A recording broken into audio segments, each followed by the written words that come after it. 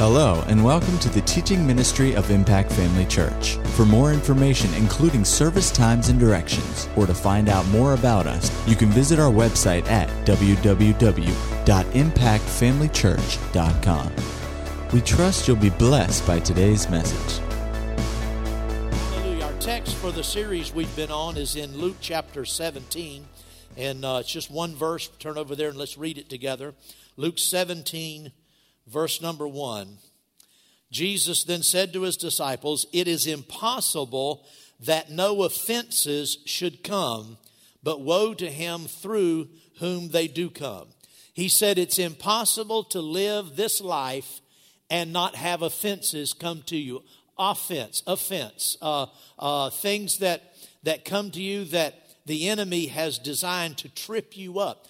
People, because we're all human, people will cause you problems from time to time. Has anybody learned that? Amen.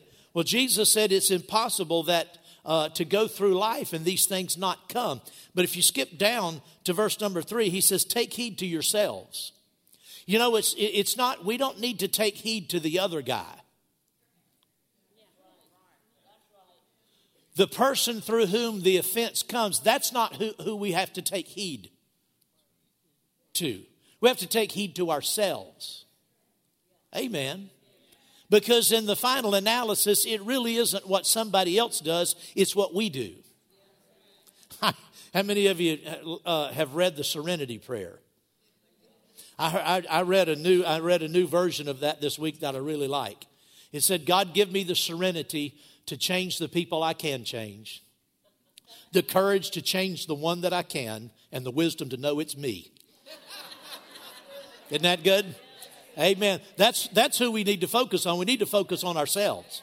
It's all about, in this case, it's all about us. It's all about how we respond when things come our way to trip us up. Amen. Like I said, it'll cause you to lose the right focus and to have your mind divided, like Mark was talking about tonight. If you're focused on the wrong, if the enemy can keep you focused on something other than the source of the trouble, then you stay in bondage. Amen. And so we need to be aware of these things. We also looked at a couple of scriptures. We looked over in Ephesians. We won't look at all of them, but this one we looked at in Ephesians. Oh, glory to God. Amen. Let me find my verse. Hallelujah. Ephesians chapter 6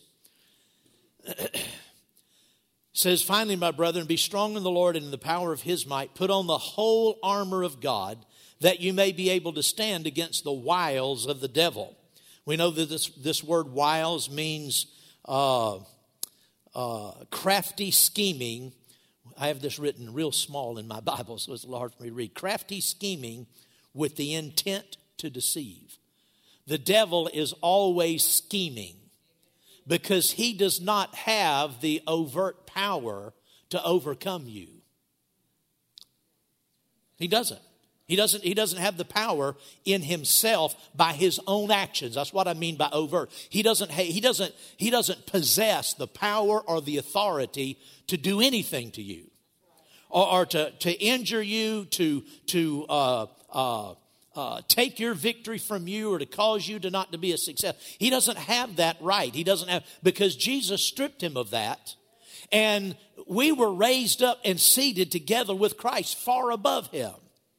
So he knows that, but he is crafty, and so he's always trying to deceive. He brings little schemes, little things, points of attack into our life to get us off of our game, to get us to to act in a way that's not from who we are in Christ, but to act out of our natural man. To react out of the impulses of the flesh, to act out of our emotional response rather than acting out of our spirit from our inward man based on who we are in Christ. If he can get us to act out of some other place than where we are seated together with Christ, who we are in Christ, then he can hold us in bondage. It's when we stay in the realm of the Spirit, stay in the realm of the Word and act according to what we know from the Bible, then we have it made. Amen. He said, put on the whole armor of God that you may be able to stand against the wiles of the devil. For the next verse says, for we do not wrestle against flesh and blood, but against principalities, against powers, against the rulers of the darkness of this age, against spiritual hosts of wickedness in the heavenly places. Then he talks about taking up the whole armor of God. So again, he emphasizes the whole armor of God. We have to take up the whole armor of God. If you lay off any part of the armor, you're going to be open to the devil getting in. But if you put on somebody said it like this, you put on the whole armor of God. If you're clothed in the whole armor of God, the devil really doesn't know that it's not God in that armor. Because you just look like God. Amen. So we're to put on the whole armor of God. And some people get all taken with this idea of spiritual warfare. And they take this verse, for we wrestle not against flesh and blood, but we wrestle against principalities and powers, against the rulers of the darkness of this age and the spiritual host of wickedness in the heavenly places. And they get all ratcheted up, and all excited and invent all of these different ways that we're supposed to wrestle and fight against the host of darkness. And they're taken up with the wrestling. And they fail to see that what we're wrestling against is not even these principalities, powers, rulers of the darkness of this age, spiritual host of wickedness in the heavenly places. Our wrestling against them is not against their power, but against their deception. He said, take up the whole armor of God, that you may be able to stand against the deceptions, the schemes. That's all principalities, powers, rulers of the darkness of this age, spiritual wickedness in heavenly places. That's all they have are schemes of trickery and deceit. And if we know what they're doing, then we can stand against them. Amen? Hallelujah. Well, one of the biggest things that Satan uses to ensnare people is the trap of offense. We pointed out that in Luke 17:1, where it says, Jesus said it's impossible that no offense has come. That word offense is the word scandalon, and we get the English word scandal or scandalous from that, scandalon. And in the original Greek, what it meant, it applied to a trap that has been set, but specifically, it's the bait inside the trap. That's what this verse is actually talking about. The bait inside of a trap. For a trap to be effective, it has to have one of two things going for it. It has to be hidden, and it has to have bait. Well, in this case, offense is often hidden, and the offense itself, the taking of offense, the thing that's presented to you that is offensive, that's the bait. But very often it's hidden because we don't really recognize it as such, because our emotions get involved. Amen. We shouldn't be surprised, when this happens, because after all, people are selfish. And people are looking out for themselves. And before you think of somebody else, think of yourself. We all have a tendency to look out for our own interests when we ought to be looking out for other people's interests in addition to our own. There's nothing wrong with looking out for your own interests as long as it's not at the expense of somebody else's interest. Isn't that right? And because of that, conflict arises. And go with me over to Hebrews chapter 12. There's a really important verse here. Hebrews chapter 12.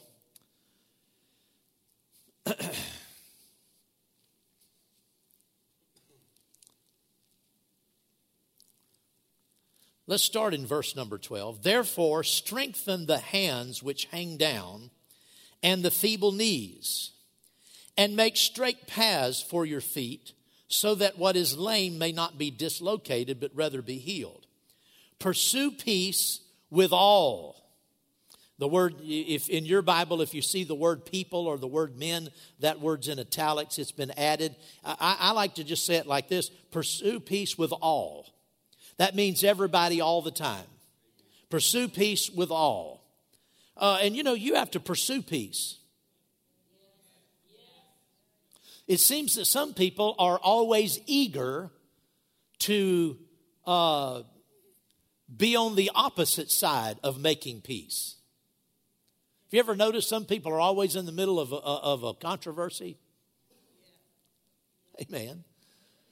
They're always one that's quick to pick up, some controversy or something that someone's upset about. I've found that half the time, at least, most of the people in the church that are offended get offended for somebody else. Somebody else got offended, or they think somebody else should be offended, and they go to them and tell them how they need to be more offended than they are. Well, amen. He said, pursue peace with all people and holiness, without which no one will see the Lord. Looking carefully, lest anyone fall short of the grace of God, lest any root of bitterness springing up cause trouble, and by this many become defiled. He said, look carefully. Be very careful when it comes to a root of bitterness. I'm not saying I'm perfect, but one thing I endeavor to do is I endeavor to keep bitterness out of my heart. Because bitterness starts out as just a little small root of just a little sting, a little something that somebody says or does that you take note of, that you don't like. And that little root of bitterness, if you leave it in your life and don't pull it up, it'll grow. It'll grow. And he says here that when it springs up, it causes trouble, and many people are defiled by it. Amen. I've seen a little root of bitterness, just some little something that didn't even amount to anything. I've seen it spring up inside a church and infect more and more people until it split churches. I've actually seen that. I've had pastors talk to me about things that were going on in the church, and whenever you traced it was some little something that somebody took and began to work on and blow out of proportion. They began to share it. More people began to nurse it. And before you know it, it divided an entire church. Amen. A little root of bitterness. He said, be careful about that. Looking carefully, lest anyone should fall short of the grace of God. What does that mean, fall short of the grace of God? Well, you can fall short of the grace of God. I said you can fall short of the grace of God. You can. Because he said, look carefully, lest you fall short. So it must be possible to fall short of the grace of God. What does it mean to fall short of the grace of God? When you get over on the devil's territory, when you begin to yield to him, when you begin to pick up things on the inside of you that you ought not pick up and begin to nurse those things, you put yourself on the devil's territory. You put yourself on his level, on his territory, and even though grace is available, you forfeit that. God has to allow the fruit of your actions to come to pass. He doesn't want to, but he has to. Remember in Ephesians chapter 2 where it says, don't give place to the devil? Let's go over there and look at it. Look at in Ephesians.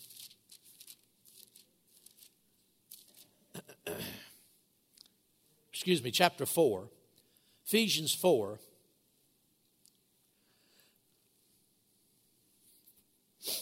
Therefore, putting away lying, let each one of you speak truth with his neighbor, for we are members of one another. Be angry and do not sin. Do not let the sun go down on your wrath, nor give place to the devil. The margin of my Bible says, do not give the devil any opportunity. Do not give the devil any opportunity. Well, he's always looking for opportunity. And when we give him opportunity, then he has opportunity. And it's not, you can't blame the devil because we're the ones who gave it to him. Amen. He said, be angry and do not sin.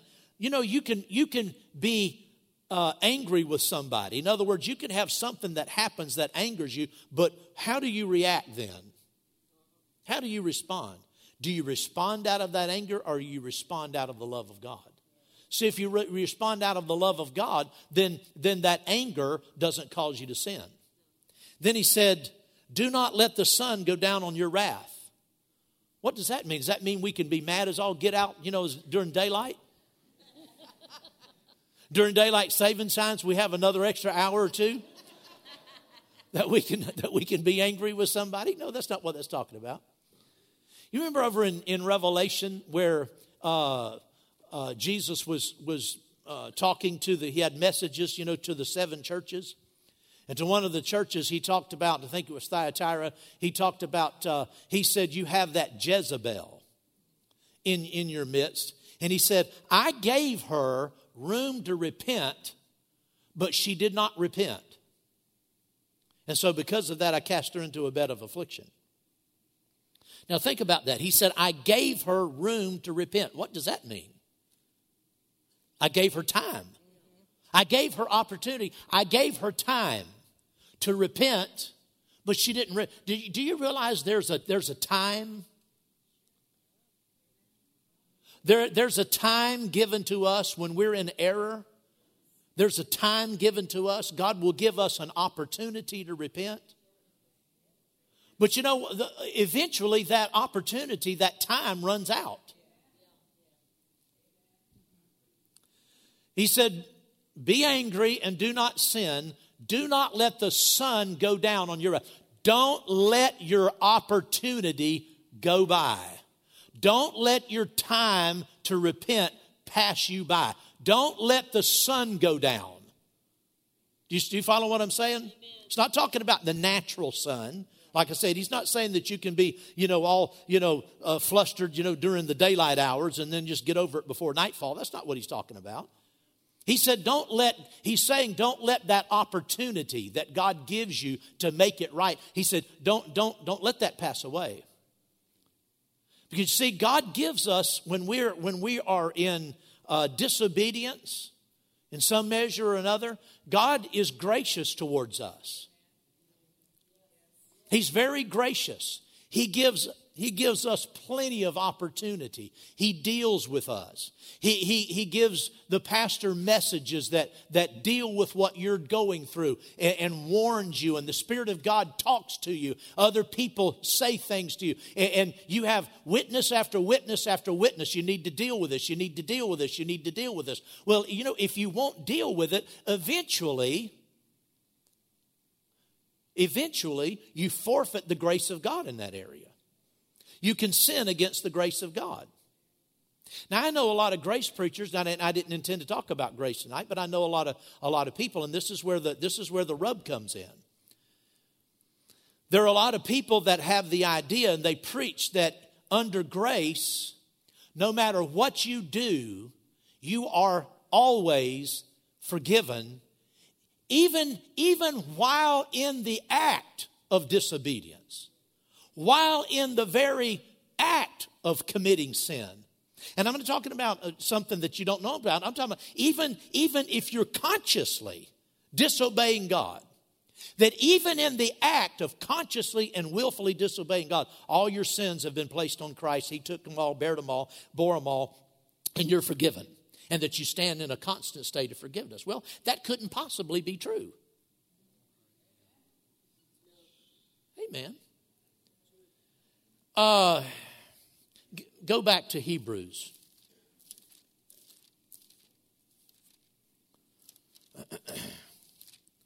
Go back to the 12th chapter. Verse 3 says, for consider him who endured such hostility from sinners against himself, lest you become weary and discouraged in your souls. You have not yet resisted to bloodshed, striving against sin. And you have forgotten the exhortation which speaks to you as sons. Now, is this talking about Old Testament or New Testament? Have to be talking about New Testament, because in the Old Testament they weren't sons. They were servants. This is talking about sons of God. My son, do not despise the chastening of the Lord, nor be discouraged when you are rebuked by him. For whom the Lord loves, he chastens and scourges every son whom he receives. If you endure chastening, God deals with you as with sons, for what son is there whom a father does not chasten? But if you are without chastising, of which all have become partakers, then you are illegitimate and not sons. Furthermore, we have had human fathers who corrected us, and we paid them respect. Shall we not much more readily be in subjection to the Father of spirits and live? For they indeed for a few days chastened us as it seemed best to them, but he for our profit, that we might be partakers of his holiness. Now no chastening seems to be joyful for the present, but painful. Nevertheless, afterward it yields the peaceable fruit of righteousness to those who have been trained by it. So the Lord does chasten his own. Well, if you understand forgiveness like I do, that when God forgives something, it's gone. God does not remember our sins. When God forgives something, he never remembers it again. That's a limitation he's put on himself. He said, your sins and your iniquities I will remember no more. Well, then if he doesn't remember, that if he's forgiven you and he doesn't remember, how does he then chasten you? What would he be chastening you for? How would he be chastening you for something that he doesn't know you did? And as far as he's concerned, you didn't do because you're forgiven. You see, Bible subjects, Brother Hagin always explained it like this, and it's a perfect example. He said, Bible subjects are often like a mountain. And he said, you can approach a mountain from the south or from any angle, and you look at that mountain. You could set a tripod up if you were an artist, and you could paint a picture of that mountain if you were given to that. You could paint it, and just that's that. You see it, and everybody that sees the picture said, "Oh yeah, that's that mountain." But somebody on the north side of that mountain, same mountain. He has a tripod set up there, and he's got an easel and a canvas, and he's painting. And you look at the two pictures; they don't even look the same at all. There's nothing about them that look the same, and it's the same mountain. You can find somebody on the west side of the mountain, and they'll have some bits of both pictures in theirs, but it still won't be the same. A lot of Bible truths are that way. There are things in the Word of God, there are statements on certain subjects that are so clear that you cannot misunderstand them.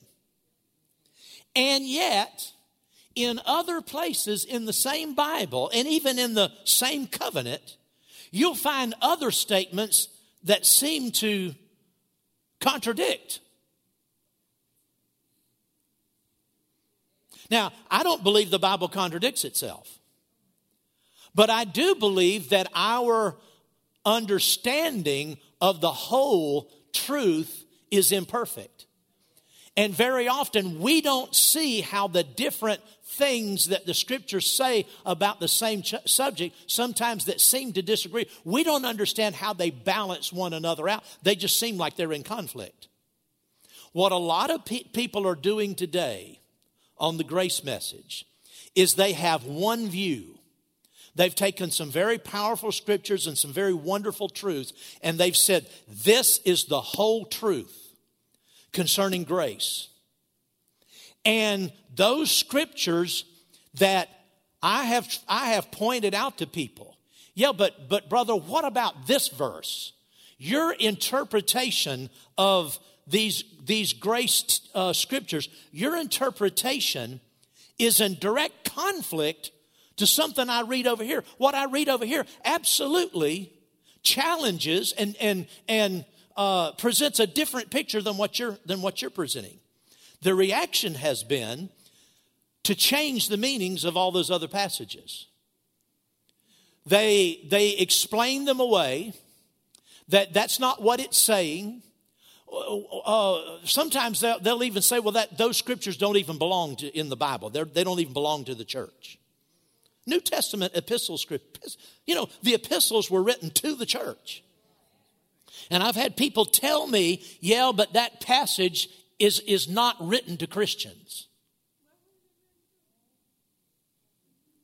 They say, well, it's written to the Gnostics, or it's written to some other. Well, but nowhere does it say that. See, my job as a Bible teacher my job is not to try to make all the scriptures say the same thing.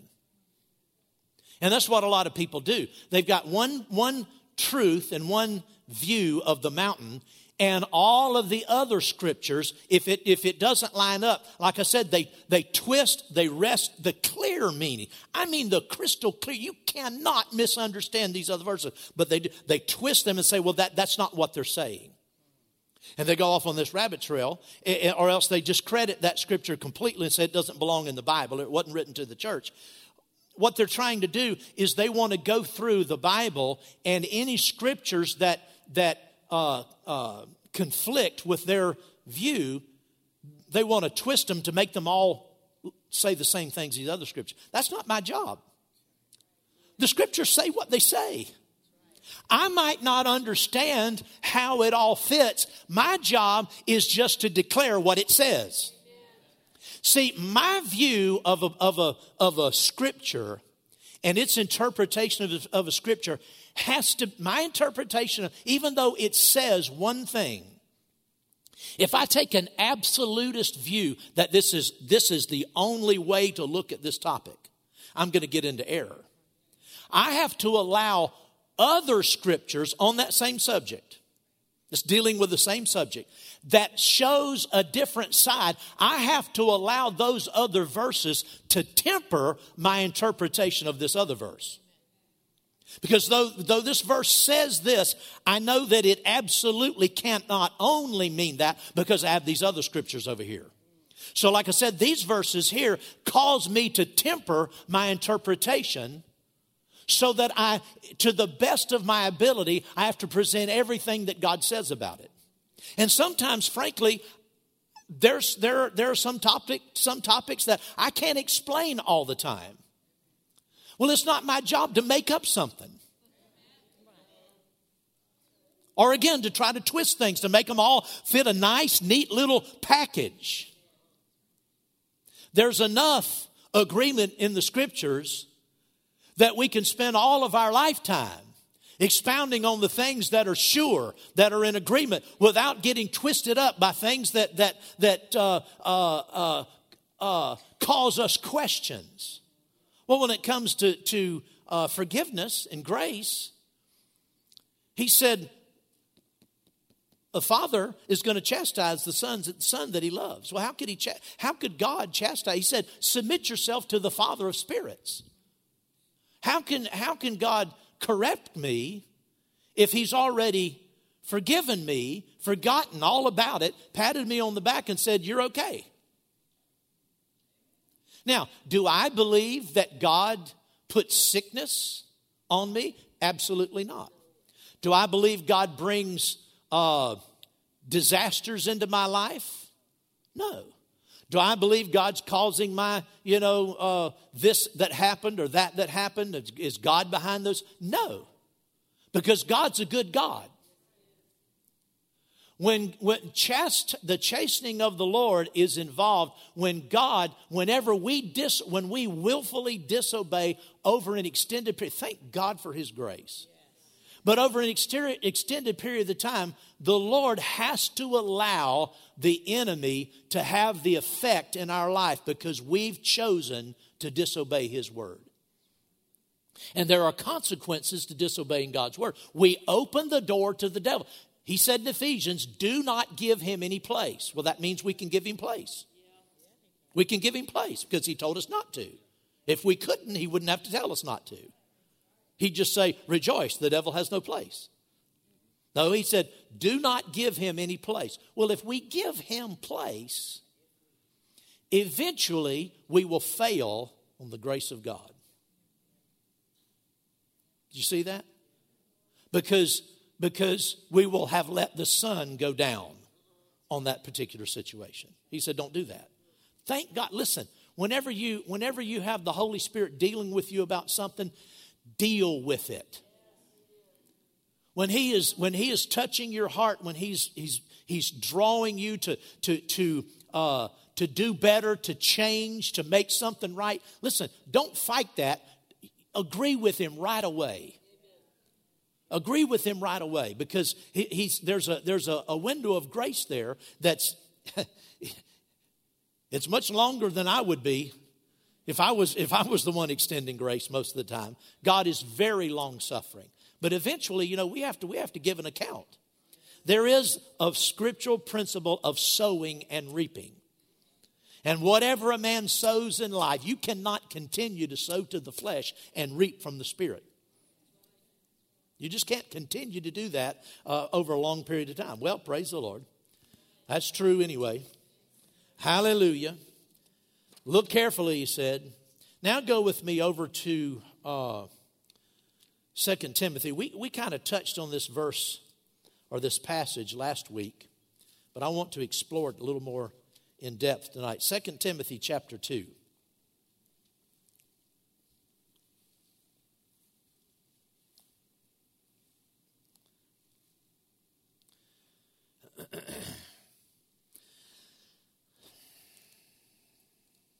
Let's start in verse number 14.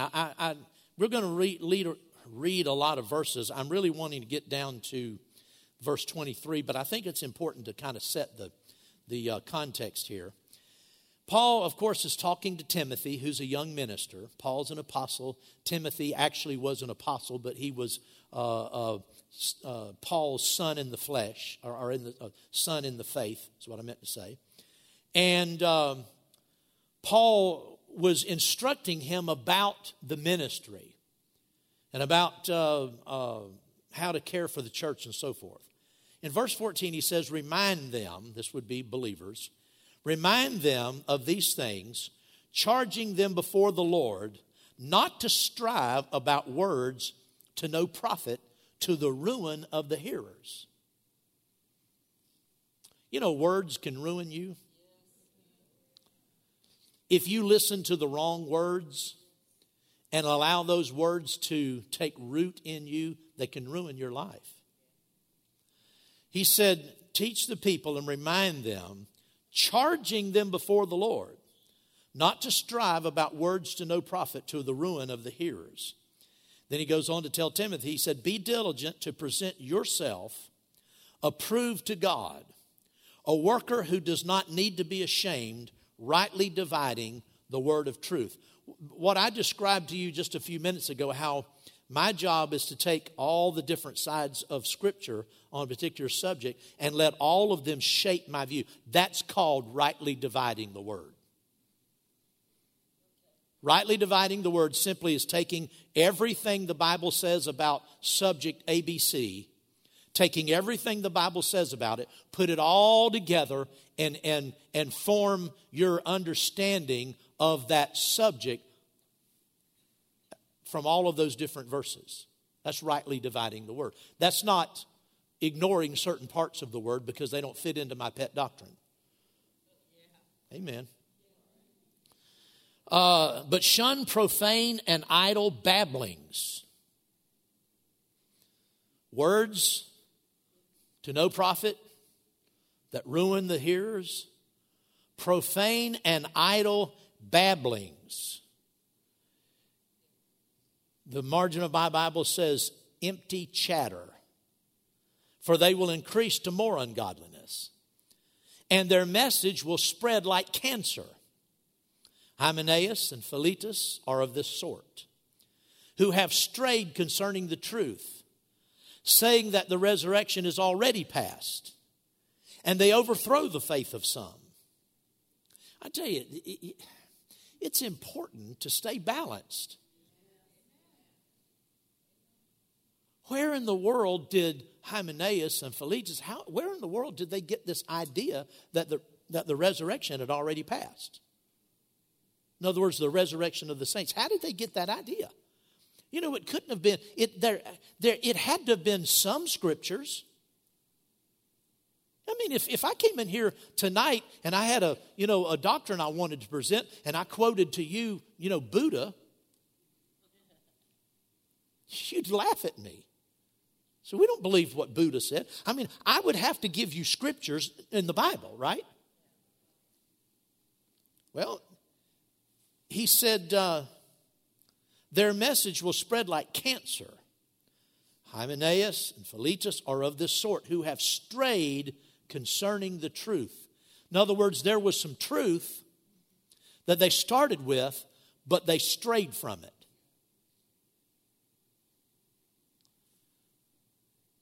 The truth is contained in both sides of an issue. The truth on a Bible subject is in all the different sides, all the different views of it. That's where the truth is, putting all that together. He said that they strayed concerning the truth, saying that the resurrection is already past, and they overthrow the faith of some. Nevertheless, the foundation of God stands, having this seal. The Lord knows those who are his, and let everyone who names the name of Christ depart from iniquity. That's interesting. He said the foundation of God stands, and it has this seal. The Lord knows those who are his. Well, that fits right into the grace narrative. The hyper-extreme grace narrative. I belong to the Lord. He knows me. I'm washed in the blood.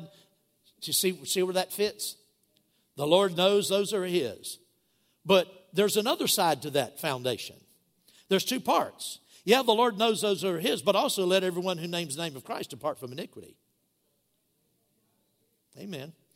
But in a great house, there are not only vessels of gold and silver, but also of wood and clay, and some for honor and some for dishonor. Therefore, if anyone cleanses himself from the latter, he will be a vessel for honor, sanctified and useful for the master, prepared for every good work.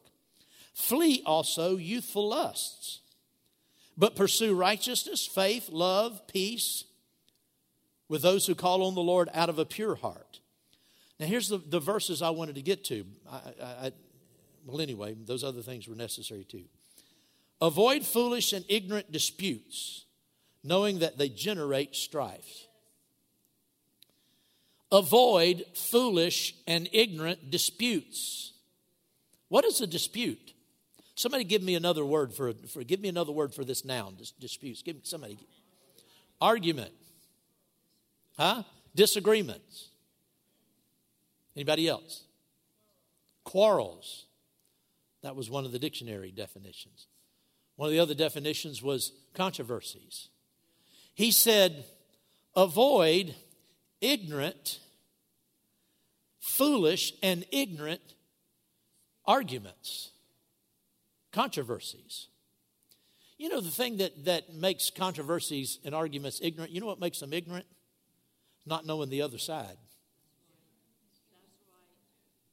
When you only hear one side of an argument, if you get in on that, that's just ignorance. Because there's your side, there's the other guy's side, and then there's the truth somewhere in the middle. He said that these kinds of things generate strife. Disputes, arguments, and so forth generate strife. They're strife generators. You know what a generator does? You put, if you have a gasoline generator, you pour gasoline, you crank it up. What does it do? It just pours out power. I mean, as long as that thing's running, it'll just keep generating. As long as disputes continue to operate, they continue to generate strife. That's why he said you need to avoid them.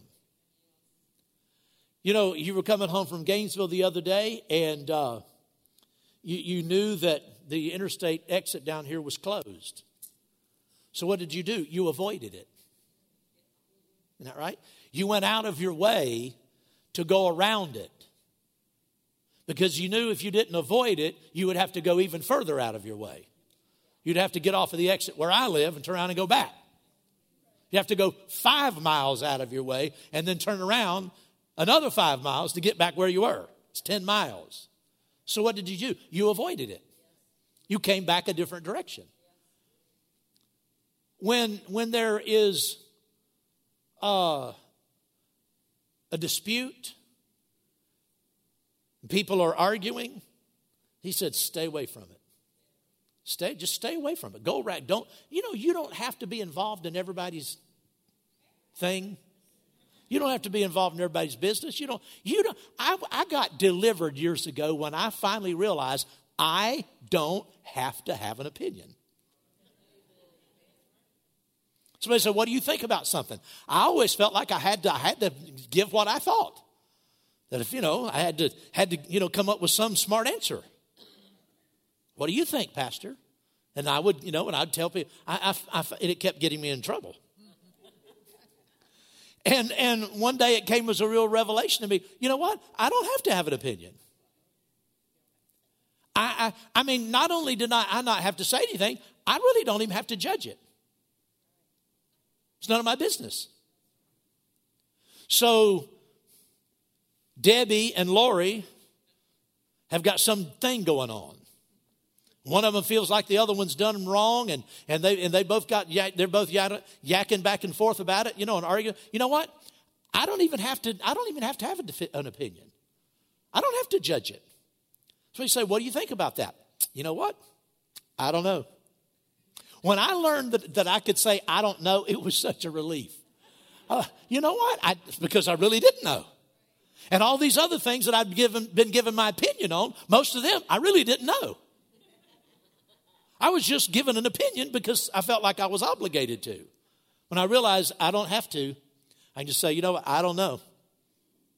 It's not my affair. It's not my problem. So I'm not going to get involved in it. Well, praise the Lord. He said, avoid foolish and ignorant disputes because they are strife generators. And a servant of the Lord must not quarrel. That's the word quarrel is the same word. It's the noun version of the word strife, generate strife. Or the strife in verse 23 is the noun, and 24 the word quarrel is the verb. Servant of the Lord must not strive, but be gentle to all, apt to teach, patient. Oh boy. Easier said than done. He's talking to Timothy, and he said, you're the servant of the Lord. And the servant of the Lord must not quarrel. If I get involved in the situation, that doesn't exist, obviously, but if I got into the hypothetical quarrel, controversy between Debbie and Lori, if I get involved in that, I'm going to get drawn into it. Because one of them are going to be more convincing than the other. Depending on who's better. It'd be you, wouldn't it? Yeah.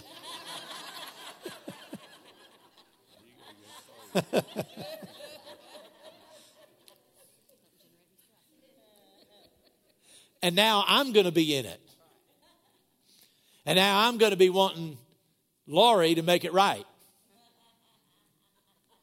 Because Debbie has convinced me that she's right. But that would be probably ignorant of me. Because I don't know. Well, he said it's a strife generator. Stay away from it.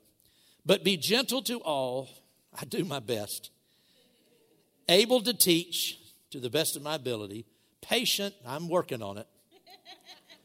In humility, correcting those who are in opposition. If God perhaps will grant them repentance so that they may know the truth and that they may come to their senses and escape the snare of the devil, having been taken captive by him. There's two different renderings of this. Some translations say at his will, and some say to do his will. I think there's evidence for both of those readings. That they may come to their senses. You know, when people are in offense, they lose perspective. And you don't have to look very far. I mean, just think about yourself. When you've been offended over something, you lose perspective. All you see is one side of it. And he says that my job or the minister's job, or it could be your job if you're praying for somebody and they honestly want help. In humility, you can correct those who are in opposition, if God perhaps will grant them repentance so they may know the truth. Opposition to what? Opposition to the truth. See, people get in conflict with one another and offended with one another, and they're really in opposition to the truth. He said that they may come to their senses. That word, that expression, come to their senses, the way that's written in the Greek, it refers to someone coming out of a drunken stupor. Waking up, sort of after being hung over and just, kind of in a stupor. And they kind of come out of it. Well, that's what happens when people are in strife and when they're offended. It's like they're in this haze. They're in this zone. And everything that happens is interpreted through their offense. No matter what you say to them. If they're offended at you, there's nothing you can say. If you look at them, you looked at them wrong. If you don't look at them, you didn't look at them. You ignored them. And when people are offended, they interpret everything that anybody says. They interpret it through their offense, and they color everything. He said that God needs to give them repentance. Repentance is a gift from God. Amen. He said, in humility, correcting those who are in opposition, if God perhaps will grant them repentance. Well, why would God only perhaps grant them repentance? Why doesn't he grant everybody repentance? Because they're not open.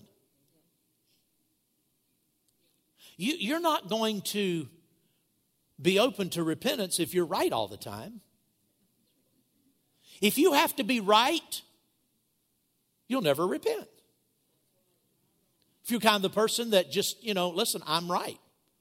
My perspective is the only perspective, and this is the way. If you're like that, God cannot get repentance to you. He said that they may come to their senses, wake up from this drunken stupor, and escape the snare of the devil, having been taken captive by him to do his will and at his will. Think about how powerful a statement that is. Is it possible for a Christian to be taken captive by the devil at his will? It shouldn't be. Because we've been given everything. We've been given authority over him. He has no right.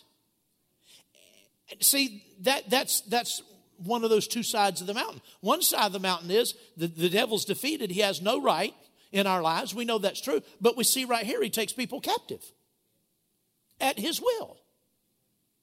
And gets them doing his will. Both of those things are true. You have to read everything in the Bible. You can't just live on one side of the mountain all of your life and be in fantasy land. The devil can take people captive. How? They got in dispute. They got in dispute. They got offended. And like I said, offense comes to everybody, but it's what we do with it. It's how we react to it.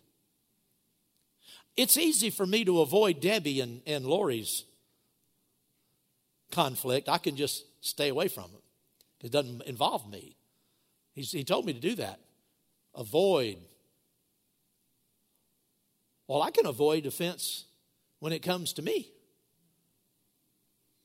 When I'm tempted, when somebody does something or I think they do something, says something or I heard they said something, or look at me some way and I think they meant it bad, or whatever, I'm not making light of these things. These things are serious. How many times have you had something in your life that was a major offense? A major issue in your life. And it just upset you seriously. Enough maybe that you considered filing for divorce. That's serious. Or you considered leaving your church. You were so hurt. There are some things that happen that are serious. How many times have you had real serious things like that? Only when you came to your senses, you realized, it really wasn't what you thought it was. It really wasn't. It really wasn't worth it. It really wasn't that important. Now, I'm of the persuasion that most all of us, if we're honest, we'd admit we've been there. Well, when offense comes, instead of taking it that far, instead of giving into it, yielding to it, getting embroiled in that controversy, letting it eat away in your life, ruin relationships, possibly break up your home or other relationships or friendships, or split you from your church, and instead of going that far, why not just avoid it when it first comes up? Just say, I'm going to take the other route home. I don't like that traffic jam. I'm just not going to go that way. There's another way home. There's always another way to where you need to go. You don't have to go through that lane of offense. You don't have to go through that traffic jam of offense, because it's a trap. There's a trap waiting. And if you knew what the trap was, it wouldn't be a trap. If you could see the devil had a big, painted trap on it. No, if it's strife, if it's something if you can say, yeah, that thing's generating.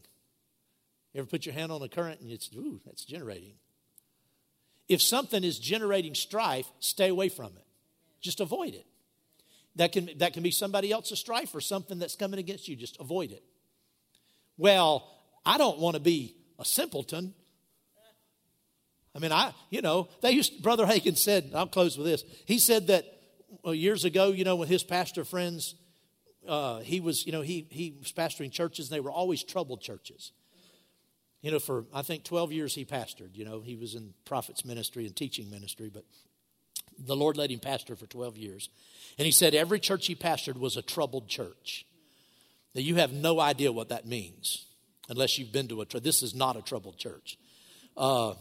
It was a troubled church where there were factions and infighting and all kind of stuff. He said every church he pastored was that way. And he said, in the denomination that he was in, these pastors sort of moved around, a circuit, and they all pastored the same church at some time, And when he'd be with some of the other pastors, they'd say, how's it going, Brother Hagin? And he'd say, it's going great, couldn't be better. He said they told him later, we thought you were crazy. We really thought you were a little short up here. He said, because we knew the families in those churches. We used to pastor there. We knew the trouble that was going on. We said, we thought, poor old Brother Hagin, bless his heart. His elevator don't go quite all the way to the top. He doesn't even have enough sense to know there's trouble in that church. Brother Hagin said, I had more sense than to fall into the trap of that offense. He said, they thought I didn't have any sense. He said, I had more sense than all of them. Amen. Glory to God. Keep your sense. Be sensible. Amen. Hallelujah.